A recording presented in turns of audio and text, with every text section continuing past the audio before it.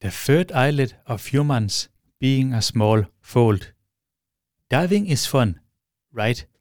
One thing that might limit the fun of this experience is the fact that it requires diving goggles. Wouldn't it just be much easier to have an extra transparent eyelid to cover your eyes with when you need it?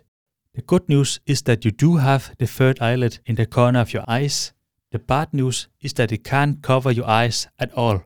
The third eyelid of humans is a reduced fold which just sits there and at first glance does absolutely nothing. It seems counterintuitive to have an organ reduced so much that it had completely lost its original function. The question remains, what happened? The third eyelid, or pellica semilunaris, is a pink fold placed in the corner of your eye. It is visible if you look yourself in a mirror. It is placed close to the nocturnal point where the tears are being drained. The reduced organ is also reduced in highly developed primates such as orangutans and chimpanzees. Though the pellica semilunaris is reduced in humans, it is fully developed in many animals and is called the nictitating membrane, which functions very much as a third eyelid that is dragged across the eye. The nictitating membrane is a transparent membrane that protects the eye from damage brought by, for example, the current of water and hard winds. It moisturizes the eye while eyesight is maintained. They are seen fully developed in birds, reptiles, and fish. The nictitating membrane also functions as a cleaning mechanism, which is useful considering the animals who possess it are unable to clean their eyes otherwise.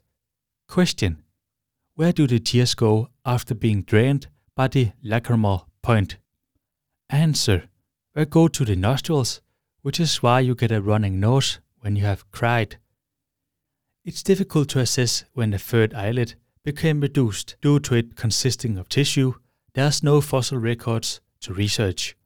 However, experiments have shown that the growth of the third eyelid stagnates very early in the development of the fetus, where it begins to look like the human pellica semilunaris.